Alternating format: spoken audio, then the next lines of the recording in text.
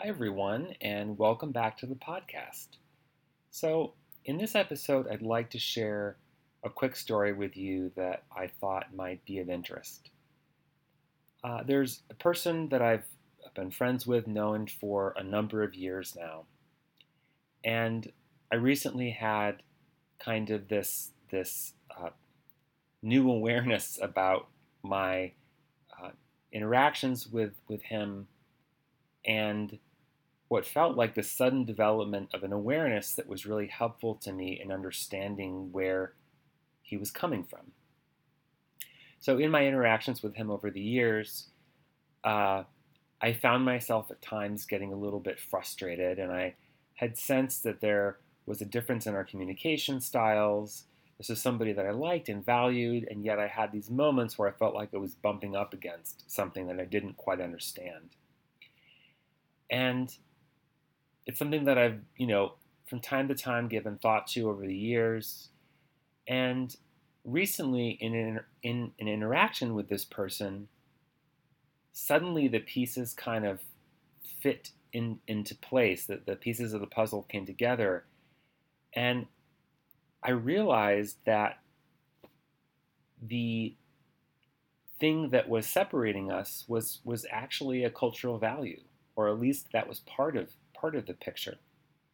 And what I came to understand was that, well, I certainly do pause sometimes in my verbal interactions with people to ask a question or to listen. In general, I place a really strong value on verbal articulation in my relationships with others, expressing myself through words. And I suddenly realized that what had been bothering me, some of the time at least, in my interactions with this person, is that he paused a lot more than I do, and there was just a lot more silence from his end of the communication. And once I realized that this was the case, that uh, this was the thing that was bothering me, and that as I thought about this individual and what I knew about him and his background, that it started to make sense that silence was something that he valued, perhaps not just as an individual, but based on his background and cultural context. It helped me to feel less judgmental towards him and to begin expecting that there would be periods of silence in our conversations, that would no longer be something that surprised me.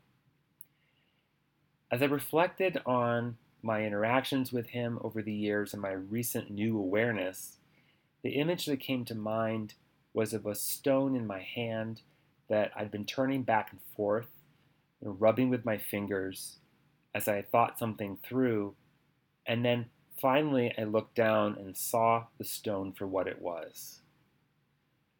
I finally, through the passage of time, had this awareness that emerged. And so the lesson I learned from this experience is that, along with intention and reflection, both of which I've talked about in past episodes, sometimes it simply takes time to figure things out and to become aware of what might be shaping my interactions with another person. So that's the story and kind of what I took away from the experience. Thanks as always for listening. I also wanted to let you know that you can now post your comments directly on the podcast webpage by clicking on the title of the episode. Thanks again, and I would love to hear your thoughts.